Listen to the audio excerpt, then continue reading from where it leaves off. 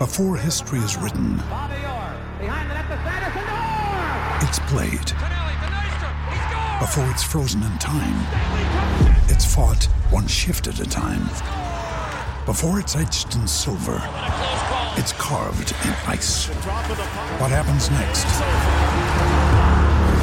will last forever. The Stanley Cup Final on ABC and ESPN Plus begins Saturday. This episode is brought to you by Shopify. Whether you're selling a little or a lot, Shopify helps you do your thing, however you cha-ching. From the launch your online shop stage, all the way to the we just hit 1 million orders stage. No matter what stage you're in, Shopify's there to help you grow. Sign up for a $1 per month trial period at shopify.com/special offer, all lowercase. That's shopify.com/special offer.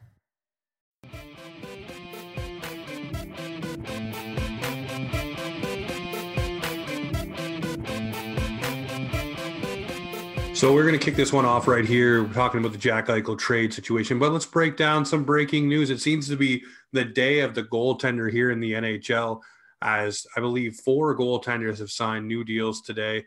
Ilya Samsonov signs a 1-year, $2 million deal with the Washington Capitals. No surprise there, but a couple big surprises, I think, for a lot of people. After Carter Hart's kind of up and down season last year, and we talked last week about the need for them to bolster the defense in Philly. They've gone and signed the goaltender now to a 3-year extension at about $4 million per year, 3.979. Just want to get your opinion. Obviously, Samsonov, we know, is a capable goaltender in the NHL for the Washington Capitals. But what about Carter Hart? Do you feel a 3-year deal is something they should have locked him into, or should you go on a year deal and see where it carries him from there, especially after he was kind of up and down? I know the history and the pedigree of the player, but I get a little worried seeing, not a huge track record in the NHL getting signed to a deal like that. Yeah. Carter Hart's an interesting one because he, like you said, he's been up and down. I don't know if a 3-year deal was the right answer for Philadelphia. I mean, it's good for Carter Hart because I believe that walks him right to free agency, which is maybe that's something Philly wanted to do as well because, it doesn't work out. He can just walk. I mean, you never want to let players go for no assets, but there's a quick way to get rid of someone if you don't need them anymore. I mean, goaltending in Philadelphia is one of the most thankless jobs in the world that I can think of. They hate them. But I like the price point.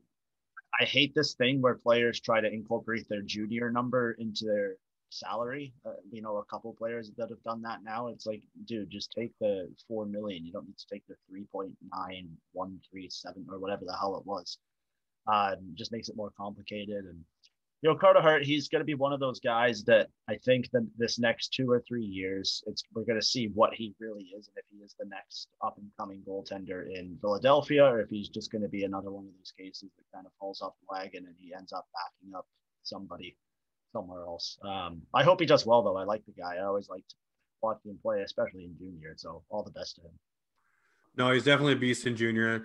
I mean, he showed flashes in the NHL, and that's why I believe Philly went and did what they did with their defense, when it got tougher, when it got more character, when it got more care, building around that kind of stuff.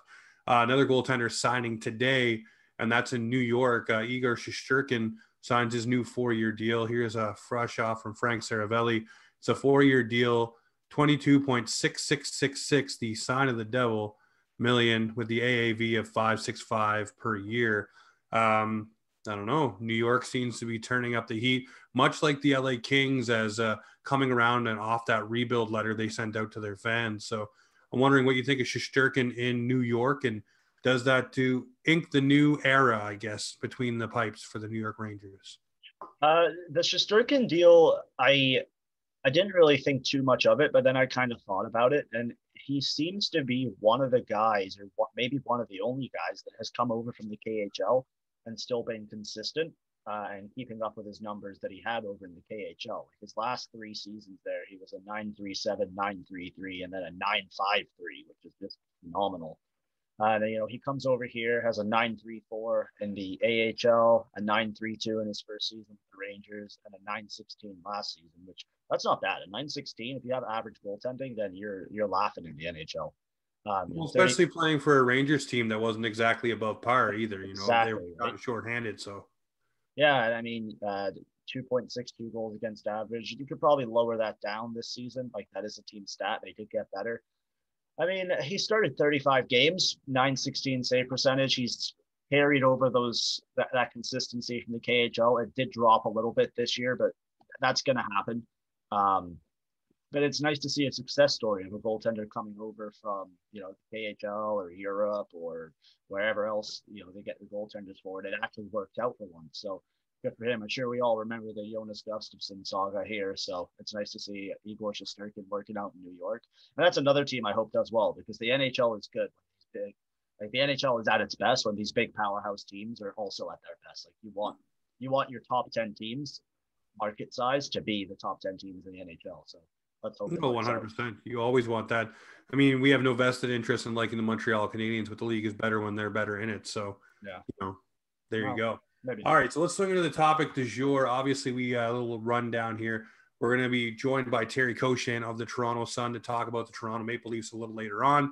So excuse the fact that we're not going to go heavy on the Maple Leafs to kick it off here, folks, but we are going to talk a little bit about Jack Eichel and the trade.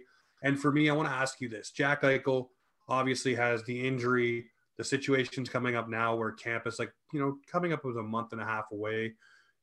You don't want this hanging over your organization. We've seen what it did at the Maple Leafs when guys didn't have contracts, all the circus, the hoopla, all those things you do not want to have around your team when you're trying to build positive energy for a team that's been probably pretty much bottom of the barrel and probably will be down there again this year, trading off a lot of great players like Ristolainen. You lose Linus Ullmark. You trade these guys away, Reinhart. Now you're trying to build that Jack Eichel trade. But for me, I look at it right now and I say, I think the Buffalo Sabres are absolutely pooched because they're not going to be able to get what they want. The asking price the Sabres have is basically 3 first-round prospects and a first-round pick is what they want, or 2 first-round picks and 2 top prospects.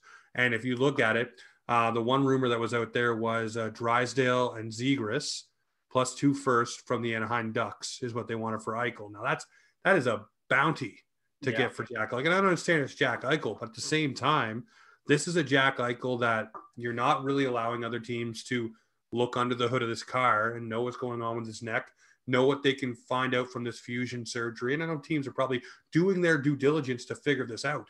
But at the same time, what version of Jack Eichel are you getting? Are you getting Jack Eichel that was that dominant guy that played for the Buffalo Sabres? Or are you getting now a watered down version of Jack Eichel because that injury could hamper him for the rest of his career? Fusion surgery has stopped guys' careers in other industries like wrestling. You look at guys like Edge. You look at guys, I'll use Edge as just an example. He went away for a while and came back, but did he come back the same? I don't think so. Obviously you still have to take something off of what you've done. You can't go the full bore you used to go. And I know age is a factor on Edge too, but I'm just using as one example of, slowing down. And you look at the NHL, you're taking a lot more bumps and grinds on a regular basis than you are as a WWE superstar. So I'm wondering for you, you look at Jack Eichel and you look at this trade, do you think the Buffalo Sabres can get the maximum amount that they want? Or do you think that ship has sailed and now they probably have to go with the best package available if they want to move Jack Eichel, which it seems like Eichel wants to go and the Sabres probably want him to go too? I mean, there's so much to this. Like to get a full picture of it, you kind of have to back it up. Like when the injury came out, he wanted to get the surgery and the team didn't want him to do it. The team physicians preferred like a conservative rehab approach, I think they called it, so that he could return to play this year. Eichel wanted a second opinion, which is in his right. It's part of the CBA. So, but he did do the rehab. After that was over, the team medical staff suggested a surgery, the fusion you were talking about. It could lead to some loss in range of motion, and it might require surgery later. There was a great, if you want to learn more about the surgery, because I'm not going to pretend I know the full details of it. Yep. They had that doctor on 31 Thoughts. That was a great listen. But pretty much Kevin Adams had to say that our doctors aren't comfortable with a surgery that's never been done on a hockey player before, which, I understand that, but also the player needs to feel safe playing. Then you have to look at the business side of it, where the asking price is way too high. Like at this point, I think there were 4 teams in on Eichel, and now there only seems to be 2. Like the Kings moved on. The Wild have backed off, but that probably has something to do with the dead cap space they have on the books from buying out Suter and Parise. I know the Rangers have been sniffing around, but I think it came out either yesterday or today that they've kind of moved on because they wanted the Sabres to retain 50%, and I don't think that was ever going to happen. Vegas is always in on everybody, and they're actually one of the more reasonable teams to make it happen because they could ship Alex Tuch, who's making 4.75, and Riley Smith, who's making 5. So, you just freed up 9.75. All you got to do is get 250,000 out of there, and that's Eichel's, paid for. And then the Ducks are in there too, but like you said, that price is too high. And Anaheim's on the up and up. They're not going to want to get rid of Zegras and Drysdale. That's going to be 2 staples on their team for the next decade, I hope. And, the Blue Jackets are in there too. The Kraken may get involved, but I don't think they would because they passed up on Tarasenko, which we'll get to later. Yeah. I mean, but the wrench in all of this is when the agents came out and fired their shot. It just wasn't good. Like, I don't know. And then Kevin Adams isn't a good GM. One quote that he said that got me was he said, "We're in control of this process. We have a player under contract. We don't feel any pressure. If there's a deal out there that we feel is going to help us improve right away or down the road, we'd be open to it. But we're not going to do something to do that. It doesn't make any sense." You got to move this guy because his value is just depreciating over time. If he doesn't play, people are going to say, well, he hasn't played for a while. If he's playing injured, people are going to say, well, he's playing injured. The only good thing that can come out of this on Buffalo's behalf is they let him do the surgery. He comes back better than ever. And, you also got to mix in maybe Eichel doesn't want to be there anymore. It's such a bad culture in Buffalo, and it has been his whole career. So there's only one way I can see this ending. It's that Eichel's traded for a value that Buffalo didn't want to trade him for, but they had to get something at the end of the day. Yep. No, that's exactly where I think it's going to go. And I look at Kevin Adams. He really is trying to take the Jarmo Kekalainen approach. We control the player. The player's under contract. It's within our rights to exercise our rights on his contract to move him where we want to and do what we want to do. That's the Kekalainen way, or was. That's the stance they took with Dubois. And I think that's the same thing Buffalo's trying to do. But at the same time, like you said, there's many teams out there that are backing off and don't want to pay the price, backing off and don't want to be a part of this, and I think the same thing, we'll touch on Tarasenko, but you got to look at what's going on with the injury and, how far you're able to go and get all these different things and speak with Jack and his doctors. And you don't know if Buffalo's allowing them to do that either before they get this player, which, you want to do your home. I heard that like people who have made serious trade offers, they're sending them the records and all that. Which may have cooled off some teams too at the same time. It may have like we don't have. It sounds like a pretty serious injury. Like when you have a fusion surgery, it doesn't sound the best. But like you did bring up Edge. Edge has come back and taken some pretty big bumps. The only reason he left for 9 months or whatever was because he tore both his pecs. Taking an RKO, which was that sucks. But whatever. I don't know, man. Like I hope Eichel comes back healthy. I hope that it's. A hockey player has a very short career compared to a regular job. Like you're probably looking at 8 to 12 years is a long career for an NHL player. So at the top of the game, average. But whereas like a regular job, like you and I will be in our job for 35, 45, 50 years. So these guys, they've got to make their money. They got to be happy where they are, and at the end of the day, they want to win. And if Eichel's not feeling like he can do that in Buffalo, then it's time to move on, and you can get quite a haul for him, but maybe you're asking too much right now. I think you're asking too much for, like you said, a depreciating asset that's sitting there, A, not playing, B, not healthy, B, not and C, not happy. Speaking of not happy, Vladimir... hang on. I do have a theory, though. Go ahead. It's out there, but it's off-season hockey, so I'm going to throw it out there. What if this is all a ruse, so they can put him on LTIR for whatever reason for the whole season, and then you come back next year, you got Owen Power playing because he is probably going to go back to Michigan because he never got the full school experience. So you come back in 2022, 2023 with Owen Power, Shane Wright, and Jack Eichel rejoining the team. Buffalo's a hell of a lot better there. I just, maybe that happens. Listen, there's only one team that's gearing up for Shane Wright and probably Connor Bedard, and then they're going to make a big swing at a guy that plays for the Toronto Maple Leafs, and that's the Arizona Coyotes. So, keep those players tucked away for the right team, buddy, because they're going to get Mr. Matthews and everybody else to go down to Arizona. That's what's going to happen. Arizona's going to figure out a way to lose its first-round draft pick again. Oh, don't worry. It'll happen. It'll happen. Well, speaking of guys who are unhappy and teams that are unhappy with a player, you don't usually leave a superstar-like player like Vladimir Tarasenko exposed on an expansion draft and have a team that has the ability to pick him up for nothing. Absolutely nothing. Pass him over. So, I mean, obviously they got Vince Dunn, great young defenseman. Yep. We'll probably add them some quality minutes and do great things for that team. But a player like Vladimir Tarasenko, you have to wonder how bad the shoulder is. He's approaching 30. Doesn't seem like there's a whole lot of interest around the league for this guy. I think if you, again, with the dark cloud thing, if you don't want that hanging around your organization, you're going to have to cut bait here and take a deal that you probably didn't think was going to be the best for your organization.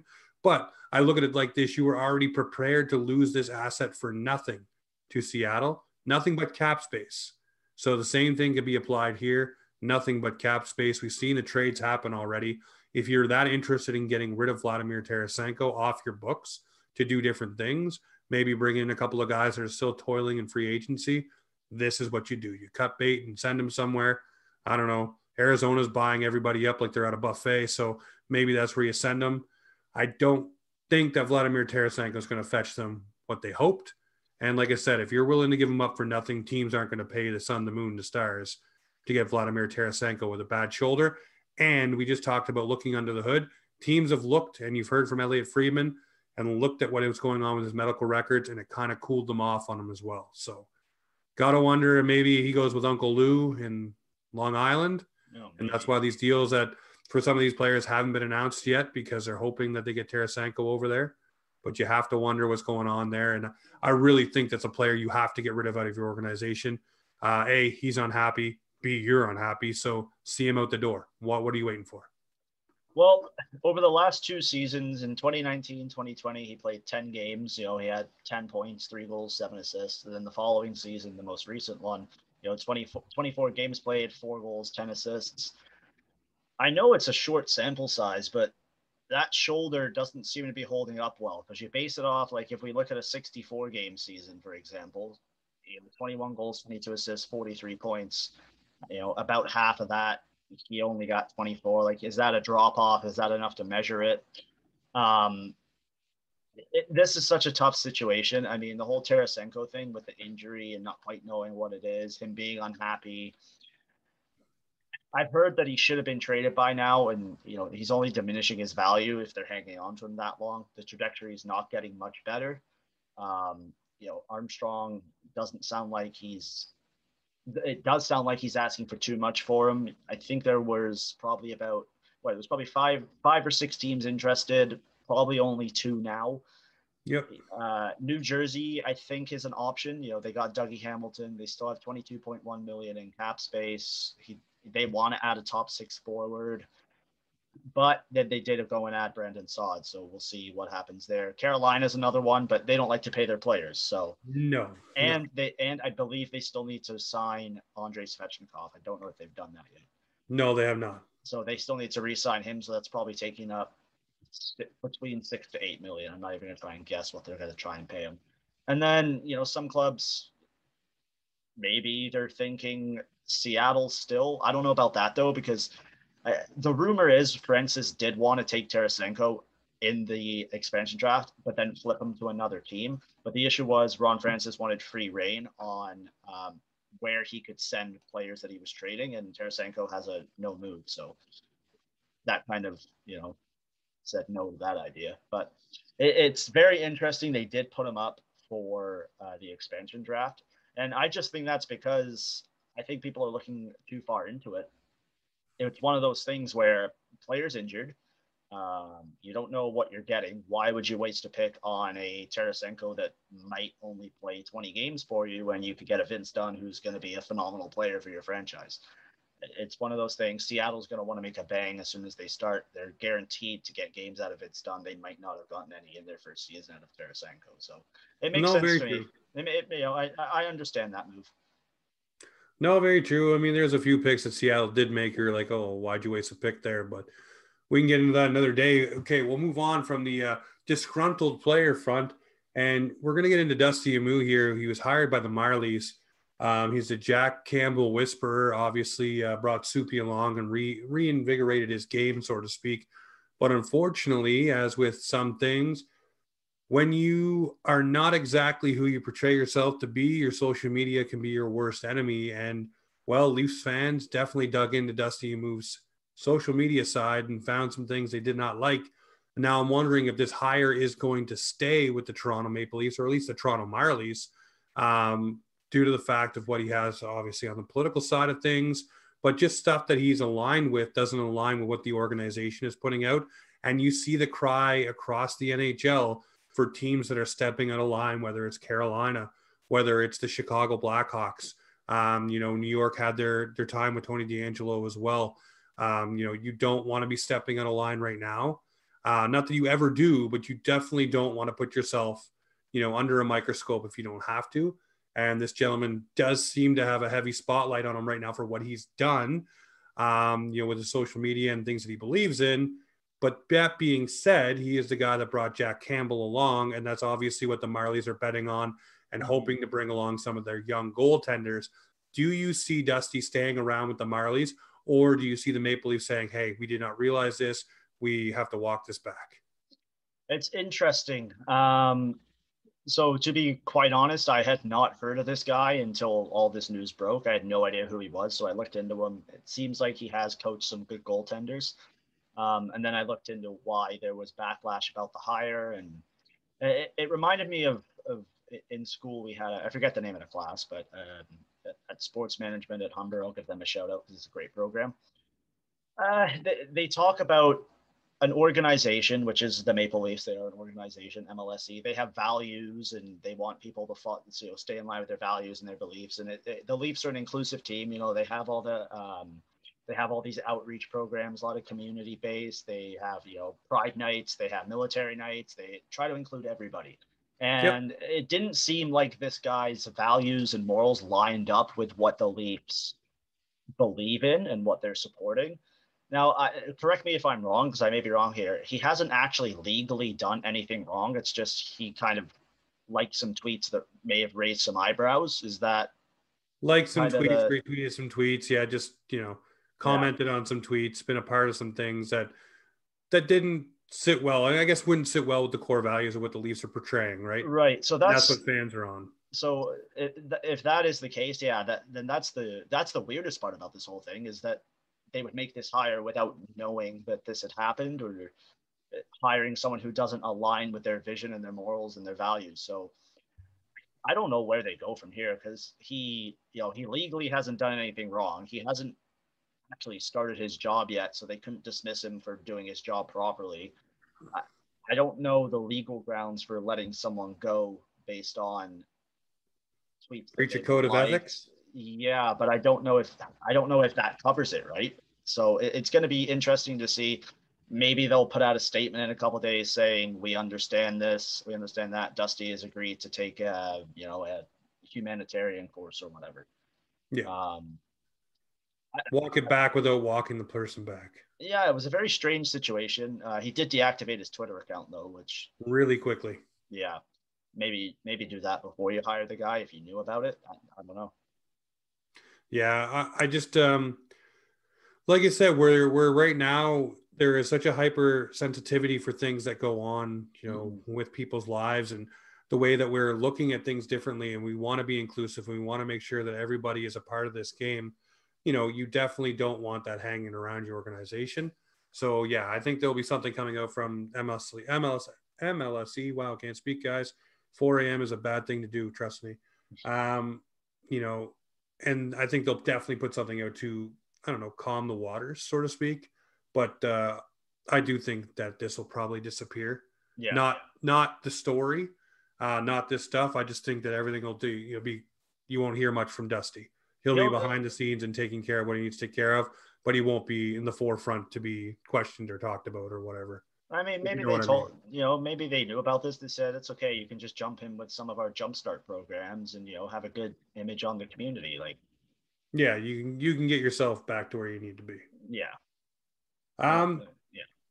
So another thing, let's go on the positive. We're going to do, we'll switch it up here. We're going to go walk it back for the last thing. So we'll bleed in with some Leaf stuff. going into Terry Koshan. Just want to shout out Ethan Bear for being an absolute this was awesome. solid dude. Took a young man, hockey shopping, got him all the gear, got him all geared up to go to Ethan Bear's camp and be a part of it.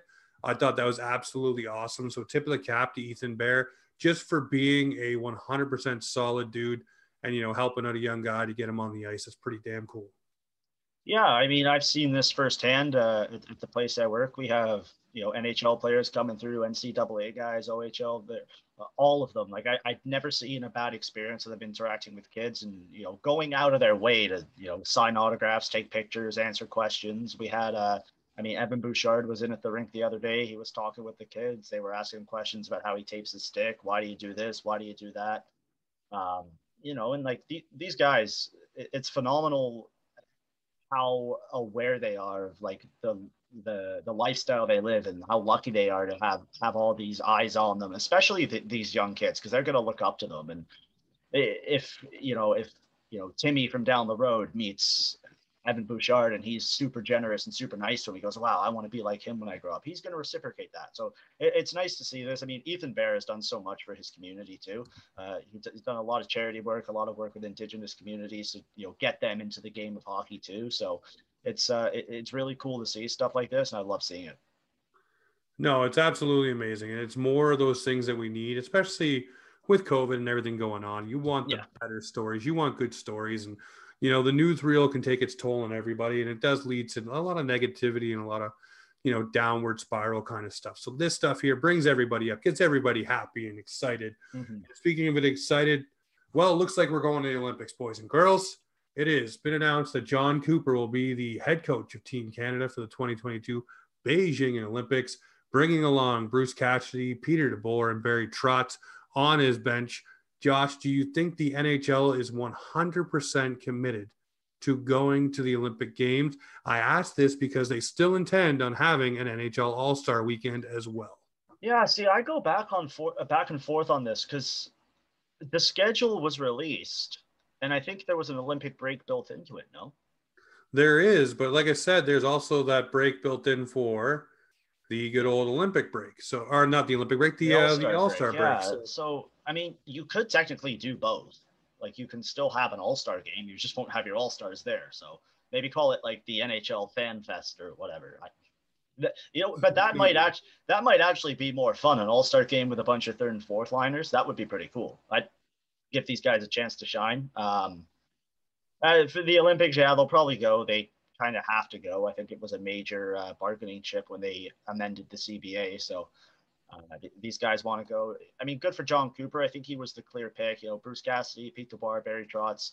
This is going to be a hot take, but they all just landed the easiest job in hockey and coaching Team Canada. I think if you and I step behind the bench, we could figure that out and do it. Like, what do you tell these guys? They're the best in the world on, the top ranked hockey program in the world. We just say, okay, we're pulling the goalie now, but even the goalie could probably pull himself.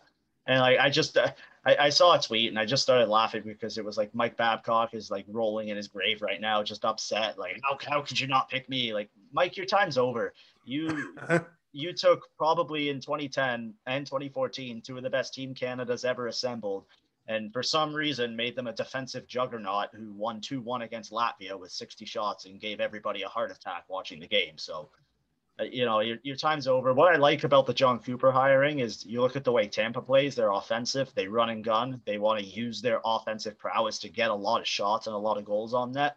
And I think that's what you're going to see from this Team Canada, which is going to be cool. So instead of beating Latvia 2-1, you're beating them 16-0. So yeah, no, it's going to be pretty interesting to see Connor McDavid and Mitch Marner possibly on the same line. That'd be pretty neat. Going to also be awesome to see Mr. Austin Matthews go up against Connor McDavid. Hope Jack Eichel's available as well, because that'd be pretty fun to see all these guys go for a twirl at the Olympics. Down the middle, you got Crosby, you got McDavid. You just look at the names, man. I got into a debate at work with my boss, and he says that Drew Doughty definitely deserves to be on Team Canada, and I said, no way. Drew Doughty is no longer an Olympian, should no longer be on Team Canada. If he makes the team, you're the 8th defenseman, bud. Take a seat. You know what? I think he will make the team. I think he will be the 8th defenseman. And only because they'll want some savvy vets. That's all, man. That's the only reason. I think you'll go with the the young, flashy new toys, but we've seen it through every single Olympic team. There's always those old guys. I mean, come on now. If they invite Duncan Keith too, I mean, they might as well bring Drew Doughty. I mean, come on now. Why would you invite either of those guys? I know. I'm just being facetious, but I mean, at the same time, I think Drew Doughty, in his mind, still thinks he's, Drew Doughty of that caliber. Drew Doughty thinks he should have won the Norris last year.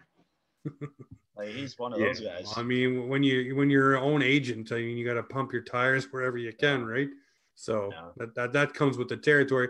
Well, speaking of guys that are getting paid and getting paid handsomely to do things, Makar, Darnell Nurse, Zach Werenski, any more this offseason. You look at Seth Jones, all of these defensemen getting paid the big dollar. And here we are in Toronto thinking that one of our own that we probably will not trade and will not get rid of in Morgan Riley. We're hearing that he will take a hometown discount to stay here.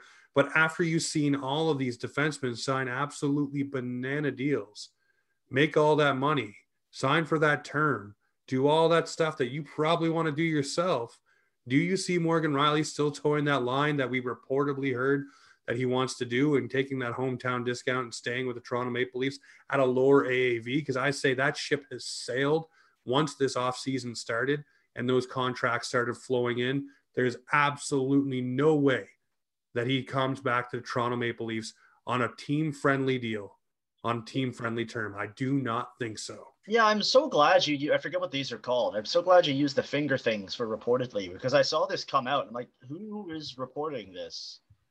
I didn't see it officially anywhere, but apparently all over the place. I just saw a bunch of people talking about it. Like, did Tessa Virtue tell someone and then it went out? Like, yeah, Morgan's coming home on a team-friendly deal. You know what? I hope he doesn't. I hope he doesn't take a team-friendly deal. I want him back.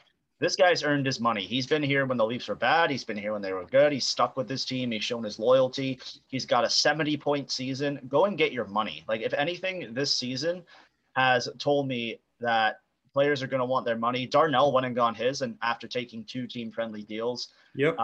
Cale Makar, I mean, he's coming off an ELC, but you're a great defenseman. Go ahead. And who was the other one we mentioned? Werenski. Zach Werenski. You got Seth Jones. Yeah, Werenski, after being in the shadow of Seth Jones, taking on the number one. Now he's taking on the number one pick. He got his money. Guys, go and get your money. Do your job. Good for you.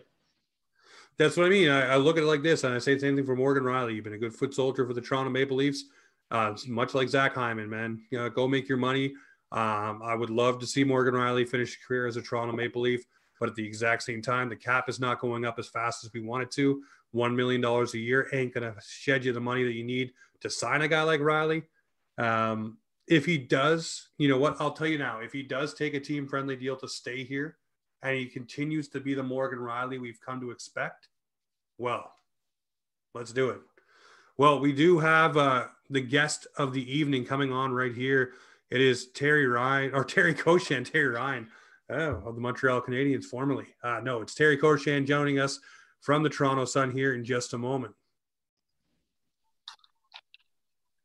All right, here we go. As promised, the man of myth, the legend, Terry Koshan of the Toronto Sun, sitting down with us tonight to talk about the Toronto Maple Leafs, but we'll get to those guys in just a moment.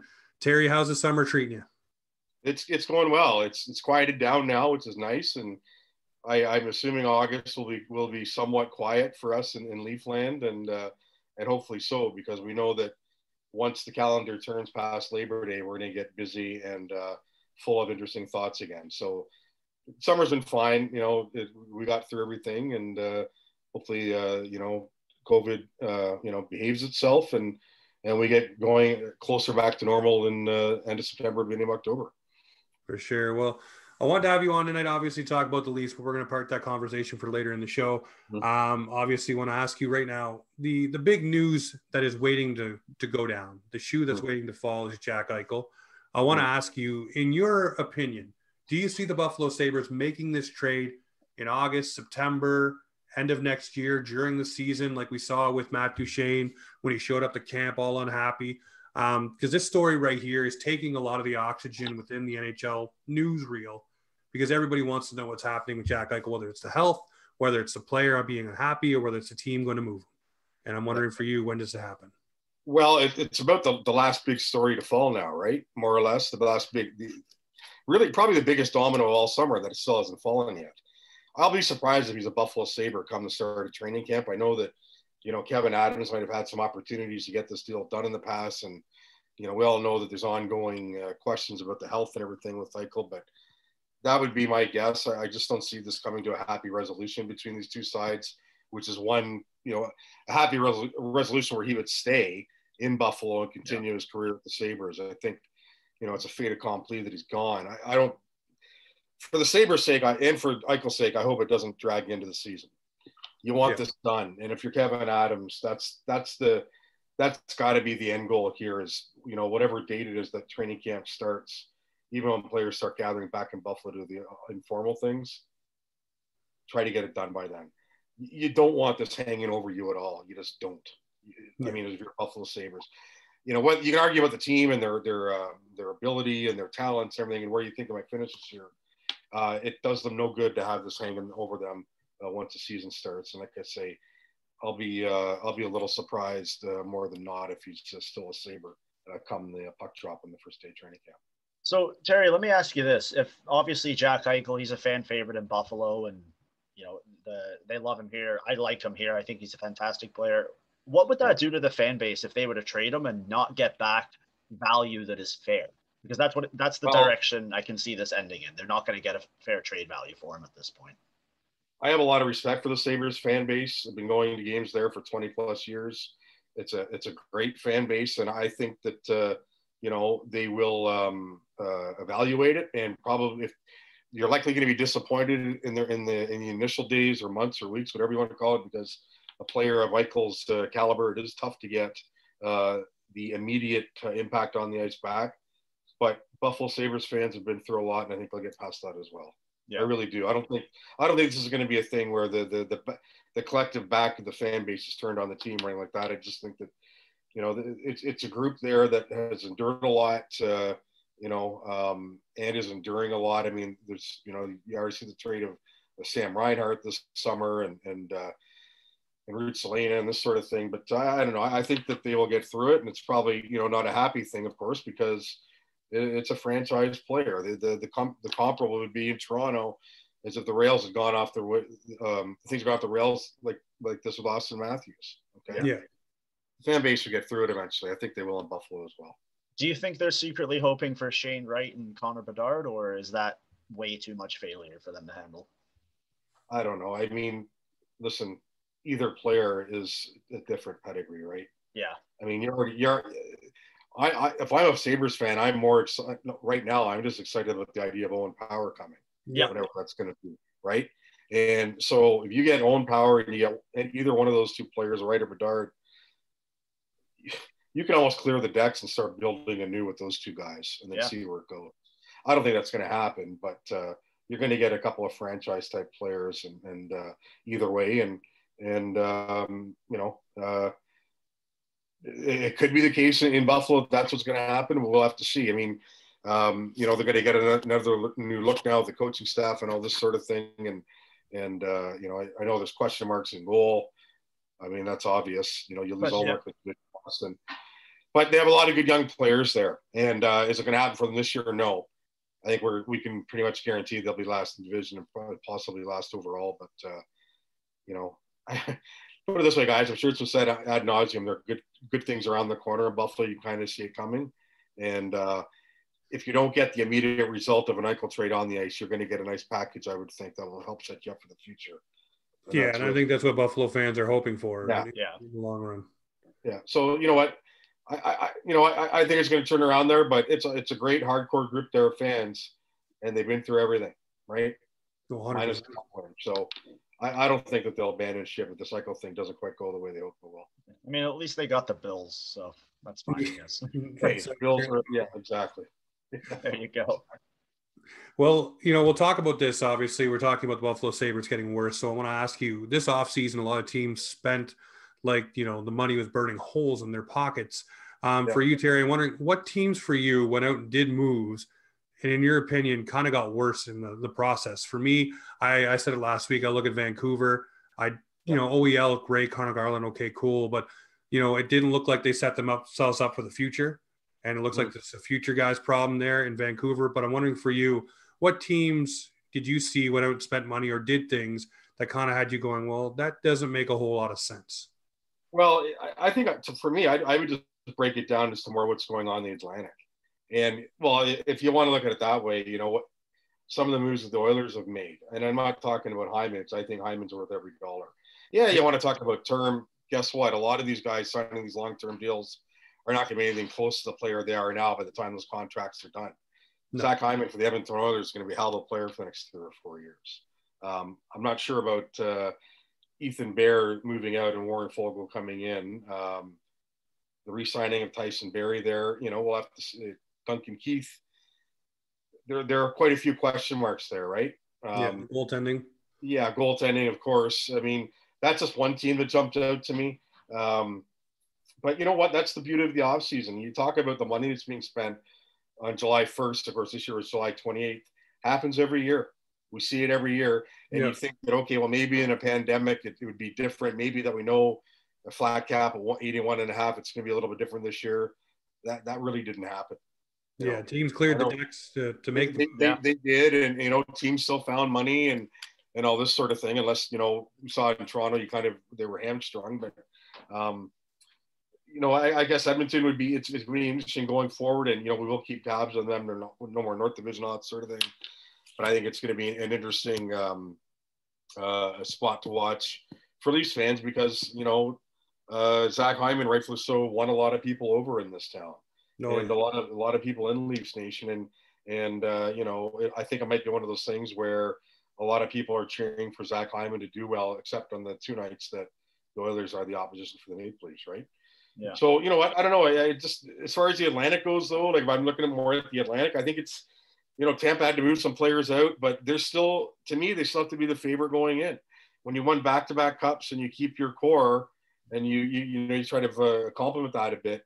They're going to have to be that club. I mean, I think the Leafs are going to be there too. The Boston Bruins.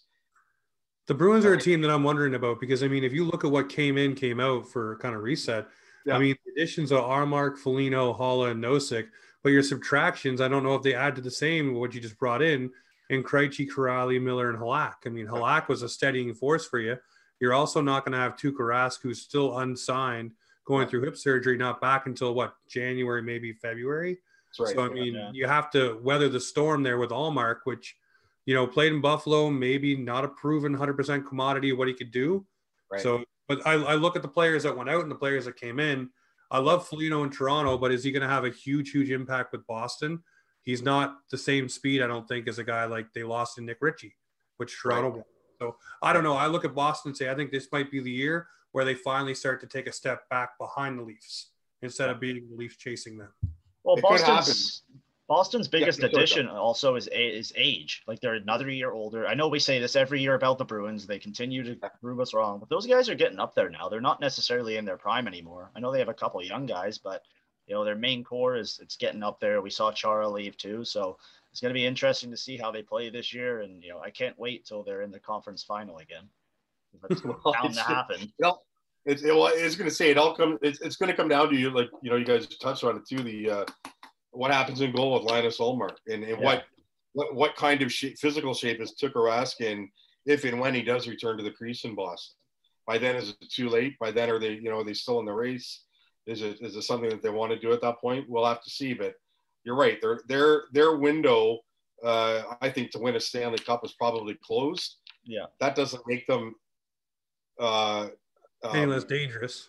That doesn't make them a much smaller problem during the regular season because they still have a good core there. Like I said, I like the Hall signing. Yes, they are older, but I think Bergeron's going in the last year of his contract, so we'll see what happens that way. But you still have some really good hockey players there, and guys that have I know that core, what's left of it, hasn't won in since 2011. But they've been to the dance though. They always seem to find a way, right? Yeah. For the most part, so we'll see. What's the latest date they can sign Tuukka Rask? I couldn't find this anywhere. The latest, I'm not. You know what? I'm not sure on that 100%. But wouldn't it be the trade deadline day? But I know that.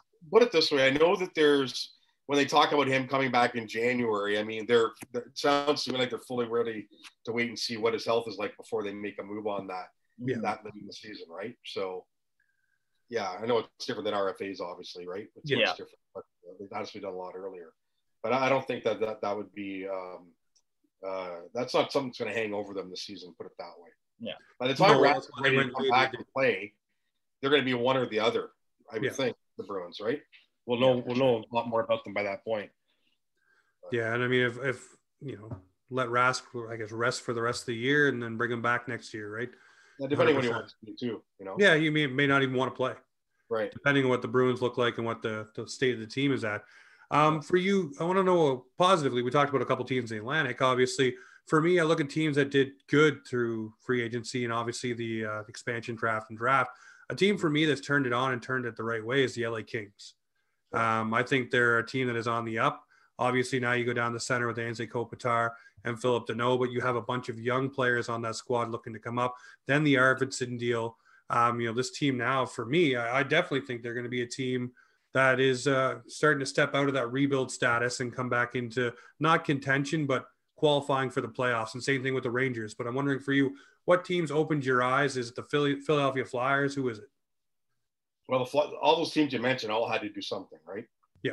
And starting with LA, I mean, you Philip Deneau, for lack of a better way of putting it, had his coming out party through the playoffs. Mm-hmm. We saw it firsthand here in Toronto by the end of May what happened. And then, it kept going from there, and just so responsible. And you know what, guys, my opinion on him changed from the end of May until the end of the playoffs, because there was still a bit of me that had a hard time believing when the Leafs lost. Okay, remind me again of who shut Austin Matthews down again. We weren't talking about a Bergeron. We weren't talking about a Kopitar. At that point, we weren't even talking about an Alexander Barkov. No. But this guy really, I think, came into his own and really earned the contract that he got. And you talk about the 1-2 punch up the middle now, Kopitar and Philip Deneau. I mean, it's huge for the Kings to get a guy like Deneau. I think it's a good contract. It's also a massive move in the Atlantic Division of subtraction, right, for everybody else, especially the Maple Leafs. Now you're not going to deal with this guy. I like the Kings, though. Like some of those guys they have coming, like you say. I think the Rangers are going to be interesting. They locked up Shesterkin. They locked up Shesterkin. The Barclay Goodrow contract, you could question that if you want, but he gives them some meat in that division. Ryan Reeves. I mean, the Capitals Rangers rivalry just went up another notch. Oh yeah. I mean, Wilson Reeves especially, right? I mean, that's quite obvious. But I think those are two teams that have done interesting things. You mentioned the Flyers too. That was a group that had to kind of hit the reset button for lack of a better way of putting it. Again, a pretty good deal with Carter Hart, the deal that he signed. Yep. You think there's going to be a rebound there, and his part, still a young kid and all this sort of thing. And I think his best days in the NHL are ahead of him. Ryan Ellis, to me, is a good pickup. Cam Atkinson, character guys. Voracek, exactly. So you know what? It's we'll see how that settles down in their division. But now you're also getting into the wild card talk on the East, right? And how some of these teams might have that impact. And you guys, I don't need to remind you, but at one of his Zoom calls with us, Kyle Dubas had said, I can't remember if it was at the end of the season or in free agency, whenever it was, but he said, the idea is to be a top three and not get into that wild card issue, right? Mm-hmm. Because that way you're leaving too much chance. So, right? Do I think the Leafs will be a wild card team? No, I don't. I think they'll be in the top three in their division, but some other teams in that grouping are going to be better than next year in the East. And the ones that we've mentioned, Flyers and Rangers, are a couple. And another one there is the Florida Panthers, is another team that is definitely on the rise too, right? So, and I wouldn't count out the pesky Sens. I know they may not qualify for a playoff spot, but they definitely are going to be a problem every time they play you. So they proved it this year. I think the Leafs Leafs played them 9 times last year. They won 5 of those games. Yep. I think 7 of them were decided by a goal, with a couple in overtime. So, you know what? The Ottawa Senators guys could win 15 games next year. They're not. They're going to win more than that. Yep. They could win 15, but you'd have one guarantee that every single night they play Toronto, they're going to give them trouble. Oh, yeah. Just the way they play. And I don't know what it is there, but There's something about it, and the Leafs recognize it. Perhaps this is the year that, the Leafs just slough it off and say, okay, fine, we'll handle these guys. But, they've been an issue for the Leafs in the past. And you'd hate to see it get to a point where that has a bearing on the final standings. But like I said, the Leafs found a way last year with a lot of 1-goal wins against them. And I would suspect that more will be the same in the coming season. Well, we're dropping the Leafs here a lot. So let's start the conversation here with the Toronto Maple Leafs. I want to ask you about free agency for the Toronto Maple Leafs and what they've brought in. Obviously, Petr Mrazek, you got Kampf, Ritchie, Andre Kasha. You bring in a lot of these guys, Curtis Gabriel as well, to fill in around your line of Michael Bunting. For you, everybody's already anointing. And this is the annoying thing, as we talked about before we got on tonight, about summer, social media around your hockey team. Everybody's saying that Nick Ritchie is now, the new savior. And I remember this talk around a player named David Clarkson when we signed him. Sorry, who said that he's the savior? I haven't seen that one. He's going to be – go look around. He's going to be on the top line. He's going to get 20 to 25 goals, and, he's going to instantly fill in where Zach Hyman left off. And listen, he did have 15 goals last year, guys, with the Boston Bruins. Not a small task. But, I mean, you are going to be playing probably with Austin Matthews and Mitch Marner, maybe if you're not, or even John Tavares and Willie Nylander, depending on where you're going to go. He did get second power play minutes in Boston last year, so he'll probably get power play minutes here with Toronto, maybe a net front presence. But I'm wondering for you, you look at, we'll start with Ritchie here. What is the expectation for him to bring to the Toronto Maple Leafs? He's going to bring the grit. He can drop the gloves. He's got snarl to his game. Obviously can score. Is he going to be that top 6 guy that everybody's hoping he's going to be? Or is he going to be more of a bottom 6 fill out for the Toronto Maple Leafs? Well, I would think he's going to get a really long, hard look in the top 6. I don't think you can say he's replacing Zach Hyman.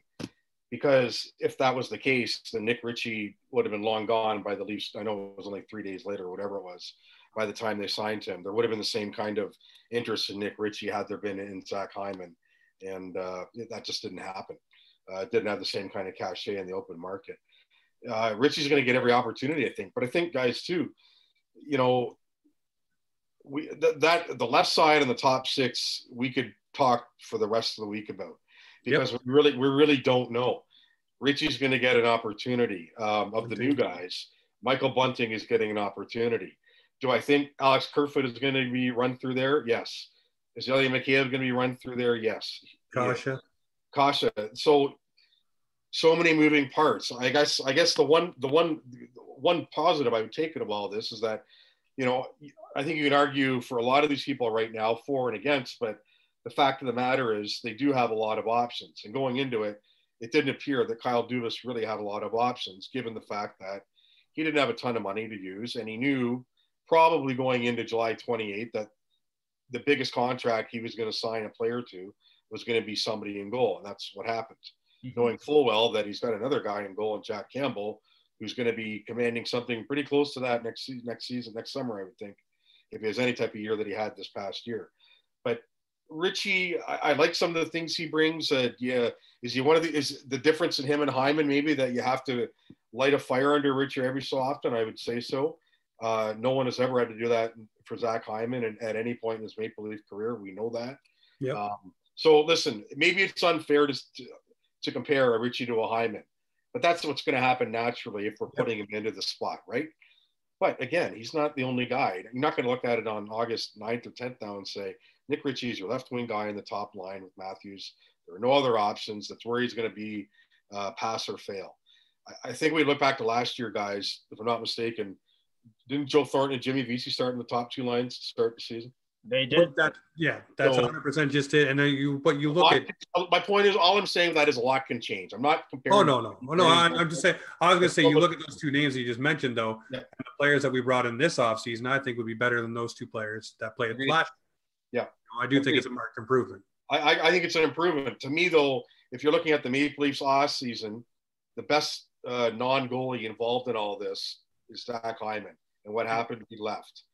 You're bringing in the Leafs are bringing in. You don't want to say question marks, but guys who there's something to prove there. Michael Bunting's played 26 games. You guys know this. I mean, yes, did he have a good season last year with 10 goals in 21 games? The Coyotes, great. Can he sustain that shooting percentage? Probably not. But is there going to be a better opportunity for him over an 82-game schedule? Yes, there is. I mean, just that opportunity to show himself, right? Yeah. Okay. Yeah, that's what I meant. Yeah, that's what I mean. So, I think there's some optimism there. A guy like Curtis Gabriel, you're looking at a bottom 6. That's what we expect out of Curtis Gabriel, though. I mean, yeah, David Kampf too. I would imagine. Does he slide into that third line center spot now? We'll have to see. Maybe if not, then the fourth line center for sure. But a lot of moving parts and guys too. I mean, the other thing I should mention, I know we'll probably get to is people like Nick Robertson and Joey Anderson are looking at this going, hey, don't forget about us. Adam Brooks is still part of this picture as well, right? Like if I'm Nick Robertson at home right now, just north of Los Angeles, I'm not discouraged by what the Leafs have done this offseason, looking at it and say, well, okay, where am I now on the depth chart? I'm looking at it saying, okay, go in here, bust my you-know-what, like I've been known to do, and let the chips fall where they may. He's had the year now, the professional hockey year. Did it go the way he wanted? Of course not. The injuries, the things didn't go well for him with the Marlies overall. But I think he's going to come back completely refreshed and really give a good hard go at a spot here. Before we dive into more of the guys the Leafs did sign, something that I think it was Elliot Friedman did say on 31 Thoughts, and correct me if I'm wrong if I heard it from somewhere else, but they did say that the Leafs were more leaning towards having Robertson play another year with the Marlies. Right. And kind of have him come up towards the end as a black ace, kind of like Travis Dermott, and maybe getting into some games, leading towards the playoffs if the Leafs do qualify, which we all hope they will. But I'm wondering what your thoughts are there. Obviously, if he comes to the camp, works his tail off, and earns a spot, you got to give him a spot. I think you got to give him his look. But, do you think he's guaranteed? He's not guaranteed either way. I don't know how that – I'm sure the Maple Leafs are talking about it in-house. Their whiteboard right now has probably got 1,000 permutations on it. Yeah. Whether they're both the ACC and the Ford Performance Center guys, are probably at both ranks. If Nick Robertson comes in and does what he's capable of in camp, I don't know how you look at him and say, go score 25 with the Marlies, go score 30 with the Marlies. If he's earned the spot, he's earned the spot. You make it work. He's not going to be expensive. We know that, right? No, definitely not. And that's what the Leafs need. Right, exactly. So, yeah, listen, I know that they've signed a lot of veteran players and everything, and, it's nice to have those thoughts now, and you go apprentice with the Marlies again, and they have signed some good veterans there that he would work under. But I would just think that this is a guy who thought he was going to be a Maple Leaf coming out of the bubble and into camp last year, right? And I don't think you're going to look at him now no matter what they've been coming from the front office and say, you're going to be playing against the Manitoba Moose in mid-October, and we'll see how it goes from there. That won't be acceptable to them. We're talking about all these new guys coming in and guys coming up, but there's a player I'm looking at who I think is going to have probably his best NHL season next year. He was amazing in the playoffs. He had a great regular season. And that's William Nylander. How much value does the organization see that he brings to this team, especially at that cap hit, which people hated at first, but now you're looking at it now like, wow, this is a steal. Do you think he's going to take it up another level next year? Does he have it in him? Oh, I think so. Yeah. I think fully capable of it. Yeah, he does. I really do. I mean, especially with the faith that the organization has shown in him. Yeah. Right? Mm-hmm. Like if he comes out a few times now and said, well, when I signed, I was told I would not be traded. Okay. Then some part, look at the mirror and go, okay, well, if that is being told to me, and we all know promises can be broken. If you don't have that certain clause in your contract, well, then nothing is ironclad. But he would want to return that. And I think it's totally in him. I think, like you say, Josh, the season that he had last year and the way that he came to the fore in the playoffs when other people didn't, I don't see him coming off it. I really don't. You touched on his playoff performance. How much does the front office, I wouldn't know. I'm not in the meetings. You might know a little more than me. How much does the front office take stock in that? Like they're looking at, let's say, Matthews and Marner saying, okay, these guys didn't perform their best, but then they look at a guy like Nylander and say, wow, look what he did. 5 goals, 3 assists or whatever it was. This guy can really bring it. And then you look at the regular season performances, Marner had a fantastic season. Matthews had 43 goals. Are they going to kind of pump the brakes on regular season performance this year and be like, let's get to April 15th, whatever it is, and then I still start to see what we have? Well, yeah, I think that will be what they're thinking, but I don't think there's going to be any pumping of the brakes put forward to these guys and how they do in the regular season.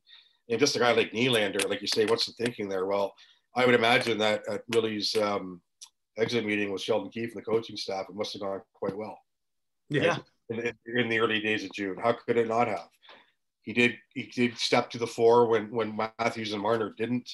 He did it when his regular center was not playing. Tavares was, of course, at home recovering from his injuries that he suffered in game one. And he still went up there and made things happen. And, obviously, that talking about the playoffs, that put a guy like Kerfoot further into those good books as well. He did some good things as well. That's as well. His versatility, right? So, you know what? I think getting back to what you're talking about, though, Josh, this, when you look at what happens in the regular season, I think we're all going to take it with a bit more of a grain of salt now once the playoffs are, right? Yeah. Because nobody saw that coming. I mean, listen, after game 4 against Montreal, we were writing, okay, well, this is a different Leaf team now. This is a different Leaf team than we've seen in the past. I was ready for conference finals, but nope. You know what? Listen, we can all say what if and everything, but I've said before, I think that they get past that first round, everything is off the shoulders. I think they walk through Winnipeg and they go on. We'll never know, but that pressure comes right off. Maybe we'll see it next spring if the Leafs get through the first round finally with this group, and that comes off them. But I think once that happens, there'll be a club to be reckoned with for sure. Yeah. Well, I want to ask you, obviously the league is a copycat league, and we watched what Philip Deneau, we just talked about him a few moments ago, and what he did to the Leafs. A player like David Kampf comes into the Toronto Maple Leafs, obviously, for his defensive astute on the penalty kill face-offs. I'm wondering if Kyle Dubas saw what Philip Deneau did, and not that this player is going to be Philip Deneau or any of those ilk, but to a lesser degree, he can definitely win you face-offs, be on your PK, and go up against other teams' top forwards and hopefully shut them down to a certain degree. Was that Kyle Dubas' answer to Philip Deneau for the Leafs? Well, I don't know if it was specifically the answer to Philip Deneau, but there had to have been some sort of thinking that way, that you needed that type of player in that spot. Yeah. And this is as much as I think they like Alex Kerfoot's versatility. I don't know how much they like it at his contract number, because it is a bit for him. Yeah. But, and that's what the thinking too.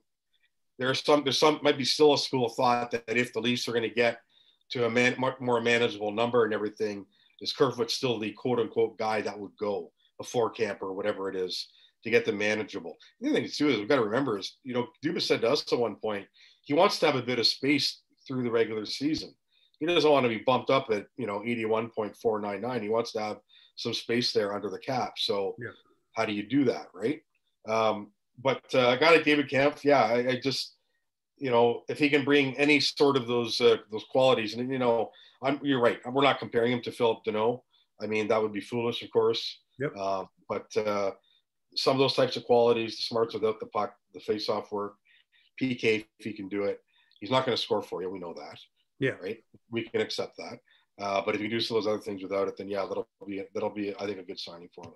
And that's what they're counting on. No, definitely. Well, the other guy we haven't touched on yet is obviously Petr Mrazek, coming into tandem with Jack Campbell, a goaltender that knows how to tandem. We saw, when a goalie knows his role, it goes a lot smoother. Like when we had Curtis McElhaney, he understood that he was the backup to Freddie Anderson. Things ran smoothly. I'm wondering for you, you look at this tandem here. Obviously, every goalie wants to have the longer leash and be in the crease. But it's Jack Campbell's crease overall, I think, to start out. Is that fair to say? Obviously, it'll be tandem, a little bit more spread out, but I definitely think Jack Campbell will get the longer leash. Well, if the season ends and Campbell, at 50 starts and Mrazek at 32, say, give or take. That is about what I would expect going in, as long as injuries don't play a part and all this sort of thing. Yeah. Jack Campbell plays anywhere close to what he did last year, whether it was on the run or not. I know he came off it a bit after that 11-game start. It's his crease to lose. It's going to be his crease to lose going in anyway. Yeah. Mrazek coming in, we're talking about Mrazek as a tandem. If you had the full confidence in him coming in and taking over as the number one, well, I think he would have done that to a greater degree earlier in his career and not be a tandem type goalie at 29 or whatever he is. But that's what he is. So I'm with you. I think it's Jack's net to lose. I don't think there's they love the guy. The confidence in him is big. I know that we kind of, at our side, look at it and go, you know, Campbell, there are nights where he probably a lot less hard on himself after losses and not rubbing on his shoulders and all this sort of thing. And you know, maybe he gets better in handling those situations during the summer. But, you know, 1A and 1B, maybe, but Campbell's got that guy going into it for me. And, you know, I just don't see him losing that spot through training camp. I really don't. Are you comfortable? You know, obviously we see a lot of tandems through the NHL. These two goaltenders, obviously what Campbell was able to do last year, what Mrazek has been able to do in Carolina and before in Detroit. Do you see this tandem? Are you comfortable with it, with what they're trying to go for here?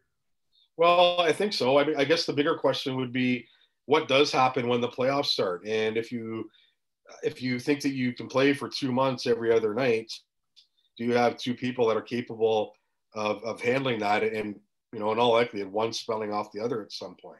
That's where the biggest question will come. I think through the regular season, I don't have an issue with it. But, you know, again, you're talking about a couple of guys who, you know, will still need to prove themselves once the postseason starts. Because by and large, it hasn't happened in their careers, especially in Campbell's. Right? Yeah. So we'll have to see. But I think, you know, the thing with all the goalies we saw, all the goalies that were out there, and, you know, maybe you take Darcy Kemper out of it because it was a trade situation for him. But a lot of teams, you can't say for sure right now what you're getting. The 10 or 12 goalies out there could come in and say, bang, I'm going to give you this. By the end of the season, you could say, okay, well, we expected that. But you really can't. You just don't know at this point. There's a lot of goalies in that same class who have changed teams. I'm curious to see how it all works out. I'm curious how Freddie Anderson does down in Carolina. Sure. I was one of these people who, you know, as much as Anderson was good for the Leafs regular season-wise, it was time to cut that cord. I don't think that, you know, obviously the money he got in Carolina was more than what Mrazek got here, so there was a difference there. But I just think it was time for the Leafs to cut that cord with him. He had 5 years opportunities to get it done in the playoffs. It didn't happen. But right now, in the middle of August, I think the tandem's fine. I think it's going to be fine. But again, we will really know once mid-April starts. And we can't know until then. Right? No, definitely. Well, one big question, obviously, surrounding the Toronto Maple Leafs now, and me and Josh touched on this a little bit earlier just before you jumped on, is Morgan Rielly. He's in his last year of his deal. We watched all of these young defensemen well into their careers get paid this offseason handsomely. It was floated around by, you know, I don't know who. I just kept seeing it everywhere. Josh did as well. That Morgan Rielly is willing to take a hometown discount to stay with the Toronto Maple Leafs. I'm wondering, now that you've seen, you know, this offseason, everybody gets paid, everybody's getting their money, big contracts, big term. Does that still hold water for Morgan Rielly? I don't think it does. I think Morgan Rielly's going to want to go get paid. Didn't the hometown discount rumors start before all these contracts were signed? That's it. Yep. So is the hometown discount now not $5 million but $7 million? I don't know. You know what I mean? Has that goalpost moved now in the last couple of weeks? It very well might have. But I'm with you. When you have one opportunity to get this done in your career on the open market and get that contract, we just saw Zach do it and go to Edmonton. Players do it all the time. They'll come out and say, "This is my one chance." We'll have to see. It's a tough one because, you know, the longest current serving Leaf, right? Drafted 9 years ago now, which is so hard to believe. It's been 9 years. Morgan Rielly drafted 2012 in Pittsburgh. So he's a guy that's grown with the organization, has been through it all. They really, I probably can't, say enough that the amount of respect that the front office has for him as a player and as a person. I think he's kind of the model guy that Kyle Dubas likes in a player and as a person for the Toronto Maple Leafs. Whether that's enough to keep him in a Leafs uniform, it's tough to say. And again, you know, if there is an idea of a hometown discount, I heard the same sorts of things. It's one of those things that's difficult to kind of get confirmed a year out. But does that hometown discount change now when we've seen some of these other contracts being signed and what the nurses of the world are getting and other people? And does that change for Morgan Rielly? So it's going to be interesting. Another factor in that is what kind of season does Rasmus Sandin have? What if Sandin comes and blows the doors off that we're not anticipating and says, okay, well, there's your heir apparent, if you will, in that role. We have all these already, guys, right?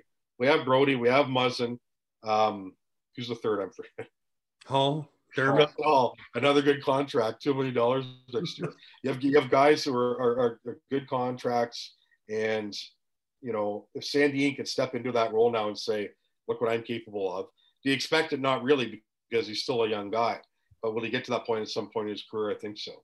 But yeah, you just hope that it does the same sort of thing. If you're, in Leaf Nation, doesn't happen with Riley that it did with Hyman, that ostensibly goes for nothing. And I know that, Kyle Dubas and Ken Holland tried to get something done compensation wise. It just never really got off the ground. But my guess would be that they try all they can to keep him as a Maple Leaf Gordon Riley. I see absolutely no value in trading Morgan Riley mid-season this year. If this is essentially what we've heard from the press conferences and kind of the vibe around the team, this is kind of their do or die year. Yeah, and I've also do you trade him before camp? No.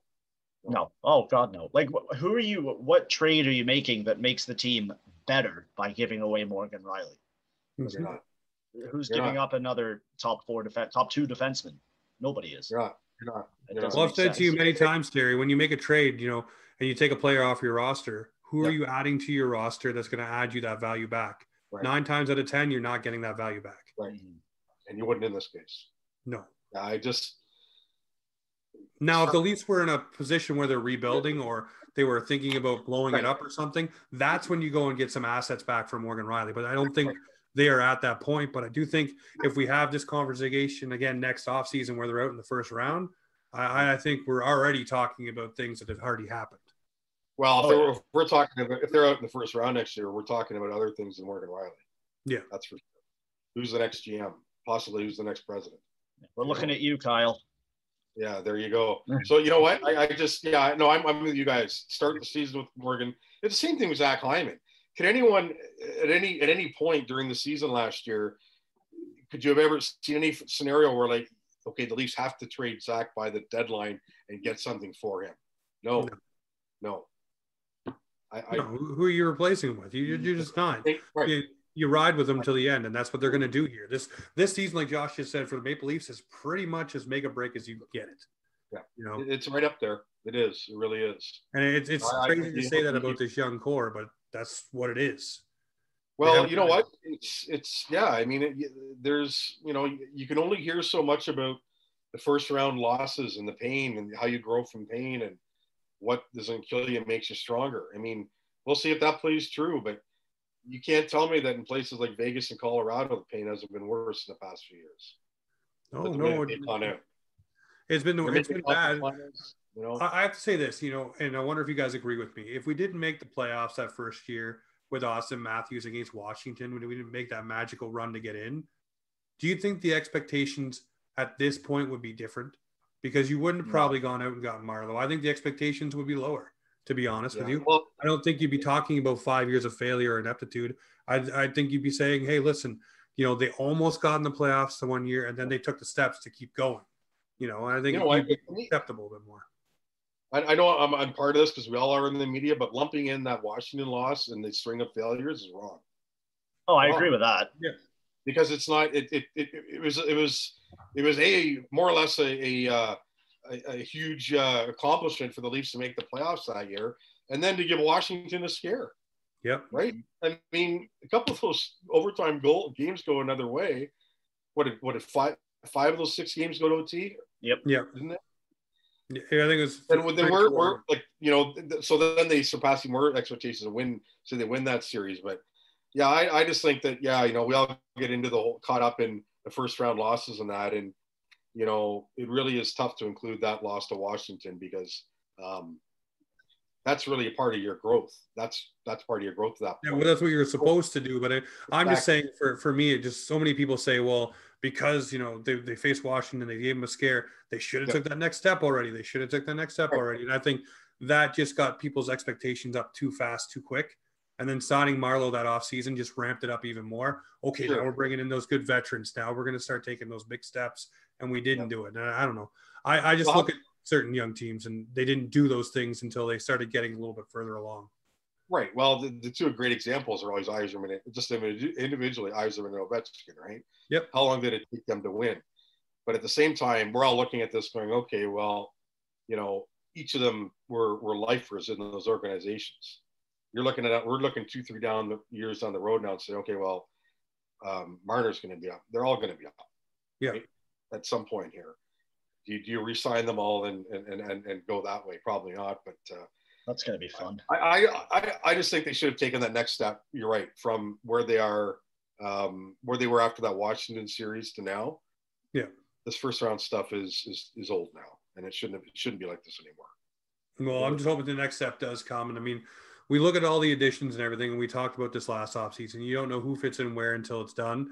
And you also don't know who else they might be able to sneak in and bring in. Like Josh Hosang is another guy who's coming on a PTO who I think will play with the Toronto Marlies and bring his game along. And they'll evaluate him like they did Alex Galchenyuk and see where he fits in. But I do think he has a good chance for a redemption story. The Leafs know how to do this thing and rebuild guys. And that goes all the way back to Paul Ranger when he came back. Yeah. Well, even in this regime, you have to have confidence in the fact that nobody was willing to give Alex Galchenyuk a sniff last year. Yep. The Leafs turned him into a hockey player. And I thought, like everyone else, I thought it was as close to a slam dunk as possible. He was coming back because he loved everything about it, from what I was led to believe. I mean, I bet you he's kicking himself right this second that he didn't sign a deal. I mean, not to say that I know what's going on in his head or what's going on for offers or anything like that, but you look at it and it doesn't seem like anything's percolating right now. I mean, there's rumblings about the Montreal Canadiens, but we all know how that marriage went the first time. Yeah, and you know what? The Leafs just don't have any money to sign him now. No. So there's nothing left. I mean, even if he was willing to say to the Leafs, okay, I'll take whatever your offer was the last time we talked, the Leafs probably don't have that money anymore anyway now. And it is too bad because, where there's some things about his game you could look at and say, well, this could be better. Well, of course there were. It was with every player, but I gained a lot of respect for Galchenyuk coming in here and doing what he did and putting his nose to the grindstone of the Marlies and coming up and playing admirably for the Leafs. And it is unfortunate it didn't work out here in Toronto. One last player I want to ask about, and Josh, you can fire off after this, is Timothy Liljegren. This year, for the team, obviously, to make or break, I think this year for Timmy Liljegren, this is his make or break year with the Leafs. Right. I don't think if he gets into this lineup, if he doesn't, I either think he asks for a trade or he's not going to be with this organization. I think he needs to take those next steps. And I'm wondering for you, you've probably watched him and know his game and things like that. Is this a make or break year for Liljegren, or are the Leafs just going to keep prodding this guy along as they go? Well, it's awfully close to it. And I don't imagine that. Well, I think he has kind of voiced a bit of his frustration in the past already, right? But you look at the top six right now and say, where does he fit in here? Right? You top four. I don't know if he does. I don't think. No, he doesn't, Josh. That's what I mean. He doesn't. To me, he doesn't. I mean, you think Travis Dermott's going to come in and be? I don't think Dermott's a seventh defenseman. I think he's better than that. I think it's a good thing that he did not get lost to Seattle in the expansion draft. I think his best days in the NHL are ahead of him. He's only going to be 25, I think, in December. He's still got a lot of good days ahead of him, I think. And Liljegren, it's a tough spot because you could argue to him that yes, you could still learn and come in and be our seventh guy and maybe get in every so often, but I'm willing to bet that Timothy Liljegren would say to you that he's more than that at this point in his career. I just don't know how that opportunity plays out with the Maple Leafs if that top six plate stays healthy. Again, someone might blow out a knee in training camp or break an ankle. We don't know. Pull a groin. But if that group comes out healthy for October 7th or 8th, whenever that first game is, I don't think he's in the lineup. I don't see how it happens. I remember a young Swedish defenseman named Anton Strålman who the Maple Leafs had, and it just didn't seem to be working for him either.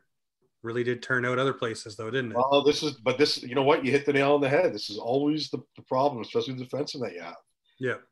For the most part, they're not all Quinn Hughes. They take, they're not all Adam Foxes. They take a little bit more to come along. You don't see their best games yet. Justin Hall. You'd hate to see Timothy Liljegren go somewhere else and do that, but perhaps that's what happens. Yeah, well, I mean, hopefully the Leafs can recoup some sort of asset for him, some sort of prospect or something, if that's the way it goes. But obviously, he's not stepping in. What's that? I don't think he's stepping into this top six by any stretch of the means. I mean, Sandin, Dermott, Hall, Muzzin, Riley, Brody, and that's it. I just don't see it. And again, is he satisfied being Well, then what are the options for him? Being a seventh guy who skates, practice with the team, doesn't play, or going and playing another, 25 minutes with the Marlies. Do you want to do that again? What does that do for his development at this point? Not only is it a make or break for Liljegren, if you will, but is it a make or break for the Leafs in the sense of his development and where it's at, right? And that may come to a head in camp. They may be able to move into a team that needs a defenseman. Yeah, it very well might. I mean, they signed a couple of veterans, Big and Dahlstrom, those two-way deals and that sort of thing. And, I think that there's going to be – I think what they've done is they've restocked their depth now in the organization defense-wise with the Marlies. They've done it nicely. But Liljegren will not want to sit here and argue that he's a depth guy in the organization. No, I don't think so. Well, this is the fun thing about August, like we talked about. Obviously we're just kicking tires and trying to figure things out ourselves, and just spitballing about who's coming in and who can make an impact. And we didn't even talk about Andre Kosha and his concussion history, and will he get into this lineup and will he play? But Josh, I'm wondering for you, anything else on your brain that you want to ask Terry here? Yeah, you mentioned August hockey news, and there's a phenomenon I'm seeing on Twitter right now, and it's kind of weird. I see an Instagram photo posted, but I don't know who posted it. It was a photo at a golf course. It's Dion Phaneuf, Jake Muzzin, Morgan Riley, and who was it? I think it was Drew Doughty. They're all golfing. I look at the comments. Oh, have fun, guys. You're great. Amazing. Love it. Phenomenal. Yeah. Two Leafs players, one former Leafs player, and then Canadian defenseman playing for the LA Kings. Yeah. And then I see Marner post a photo golfing with, I think he was with Travis Dermott or Justin Hall. I look at the comments. Go train, you bum. Go do this. Go do that. Why are you celebrating? Am I crazy for thinking people should just leave these guys alone and let them enjoy the off season? And also, does the front office, does it kind of bug them when players post stuff like that? Or am I just overthinking this? Well, to your first part of it, I don't know. They are all working out. They all are now. They're all, I'd imagine most of them are back on the ice. Guess what? Oh, yeah. I know they are. I'm talking what you're getting at, though. They're not going to be doing it 24/7. No human being or hockey player does. So if they're going to be on the golf course, fine. Could they, maybe some of these guys who are getting the flack for it, read the tea leaves a little better and say, okay, well, I know that, this could be seen as something else here, and maybe I don't post some of this stuff or someone else doesn't. Perhaps, but they are allowed to lead their lives. I mean, there's no doubt about that, and it's a tough thing, And for a guy like Mitch Marner, I mean, there is obviously frustration in Leaf Nation, as there should be, that he just hasn't been that player for them in the playoffs, hasn't earned that contract in the playoffs. Yeah, and it is a little more befuddling when you do see the things that he's done in the regular season. He's going to be a 100-point guy. He stays healthy for 2 games. I don't think 100 points would be out of the question or a huge question for him. I mean, the guy, 94, 95 in that range the last few seasons anyway, right? Prorated over 82. So I understand the frustration there, but, I suppose that all of that, what you're getting at, Josh, is all part of the life of public athlete too, and you take each day as it comes that way.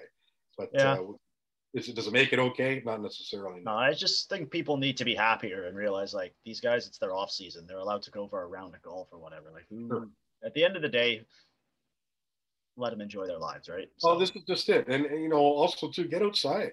It's August. Yeah. Like we already thought, there's going to be enough to talk about post Labor Day. Yeah. We'll be able to get to all these things. None of that stuff matters right now. They're all working out. They're all getting back in shape. Nobody is slacking off. One thing I do know for a fact is that this group that lost May 31st took it harder than any group that has taken it in any of those losses we've talked about against the Bruins or whatever. There is just something different about the way that this team reacted after they lost initially. And I know that opened eyes in the front office. You talk about what the front office wants to see and what they don't want to see. That was something new to them, the way that these guys responded after the loss in the immediate aftermath. I'm hoping we'll see some of it once the behind the scenes show starts toward the end of the September, but that's what I'm led to believe. And we'll see if that carries over at all. But, it's for a lot of put it this way, for a lot of the hockey players that choose not to live their lives on social media, I don't think Sidney Crosby has an Instagram or Twitter. He comes to mind immediately. You know, a lot of these guys aren't overly active. That's probably not a bad way to go either. Yeah, I don't know. And one final question, and then I think we're wrapping up. Do you think the Jays will make the wild card spot? Yeah, I do. I do too. Yeah.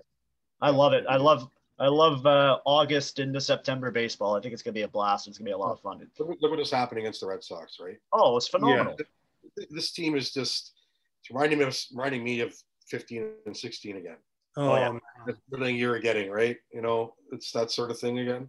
But and the thing with this group too is this isn't a one and done. If they don't do it this year, we know that. I mean, oh yeah, this group's best years are next year, the year beyond, the year after. I mean, it's hard to believe that. It's kind of funny when you look at the Bichettes of the world and you know, Vladdy, of course, the ages they are. It's the same as the Leafs thing, right? Like they're all young, they haven't done it yet. You expect they're going to get there. Yeah, one of these teams probably will. I'd be curious to see which one does it first. Mm-hmm. But I'm a big Jays optimist right now. No, you can't be. Yeah, me too. Easiest schedule in baseball to finish the season, so the optimism's high. Yeah. I'm wondering though. I want to ask you one question, Terry, about the energy in the city, and Josh, you can feed off this too.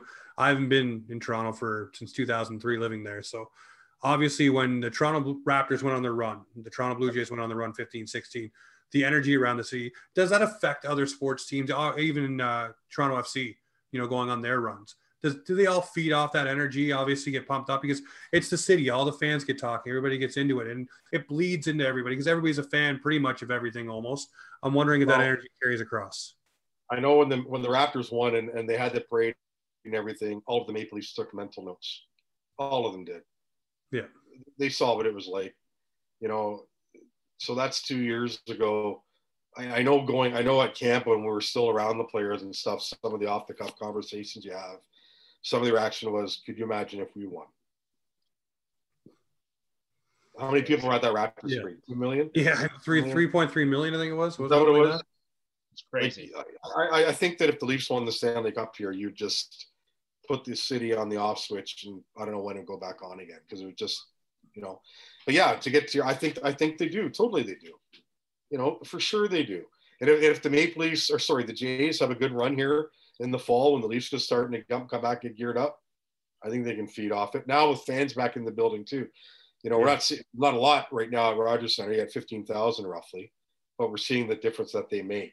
If I'm the Leafs right now, I'm sure some of them I've already been to a few games. I don't know if any photos that have popped up anywhere, but for the guys who are in Toronto, but you know, you're already getting the idea of what a few thousand fans in the stands can do, and then how does that, you know, impact the Leafs? Well, look at the emotion off of Springer when he hit that home run, right? It was like a playoff moment. Yeah. Yes, it was awesome. Fans going crazy. And the other things too is from the fans' point of view, we now know that when they are back at the ACC, at Scotiabank Arena, that there will be pent up feelings to get out after not having seen it for a year plus. Pandemonium. So I can't imagine what it's going to be like. It's gonna be phenomenal. I went to a Hamilton Honey Badgers game, which is like CBL basketball. Not really a basketball fan, but boy did I have fun. Yeah, it's phenomenal. Well, for sure. I was my next door neighbor. I was talking to him just today, and he took his son to they were at a Jays game a couple of weeks ago. I guess right around the time the fans were let back in, maybe the second or third day, and that's what he said. He just couldn't believe it, even though you kind of anticipate it and have an idea. I mean, we've all done it all our lives, sat in the stands for these things. You still forget if you haven't done it for quite a while. Yeah, and also you have you might go a couple of years without going to a game in normal times, right? Yeah. The game it is, but that's different than this, where you know that no one's been there. You know how different it's been for everybody. You also couldn't do other things. Like I might not go to elite. Like I'm fortunate enough to be able to get tickets through my dad or through work or whatever. Yeah. I know some people can't, but you can go and do other things. Like Jays tickets, you know, if that stadium's full, you can get them for $10-15 some games. Right. So you can do other things, but right now you've been able to do nothing. That's right? Like you can podcast. That's it. Exactly. Yeah, it's no, you're right. I think that'll have a nice impact on what the Leafs are able to do, and like I said off the top, I just hope that we're able the COVID cooperates this time around, and how people are vaccinated and everything, and they can make that work. But I'm optimistic they'll be able to do it too. Well, we're going to look forward to getting the fans back in the building and getting back to talking about actual meat on the bone hockey. And hopefully we get you back in after Labor Day when things are starting to percolate a little bit and we know a little bit more. But Terry, I want to say thank you as always. You're so gracious with your time. And I want you to enjoy the rest of your summer. We promise we won't creep into your DMs until then, after Labor Day, sir. That's fine, Jamie. No problem. I'll just ignore them anyway until after Labor Day. How about that? Sounds good. Sounds good. I won't send any, I promise. Okay. Yeah, it was good to talk to you guys. Good to, you know what? As much as we talk about the dog days of summer, and I love the passion and the fan base. I think it's great. I mean, you know, without all this passion, none of us have jobs and everything. So I think it's super. But I also think it's also good just to go away for a few weeks, turn it all off, and come back completely refreshed, right? So 100%. It's all good. Like I said, we look forward to getting you back on around. But guys, this has been Offside Hockey Talk, where hockey comes to talk.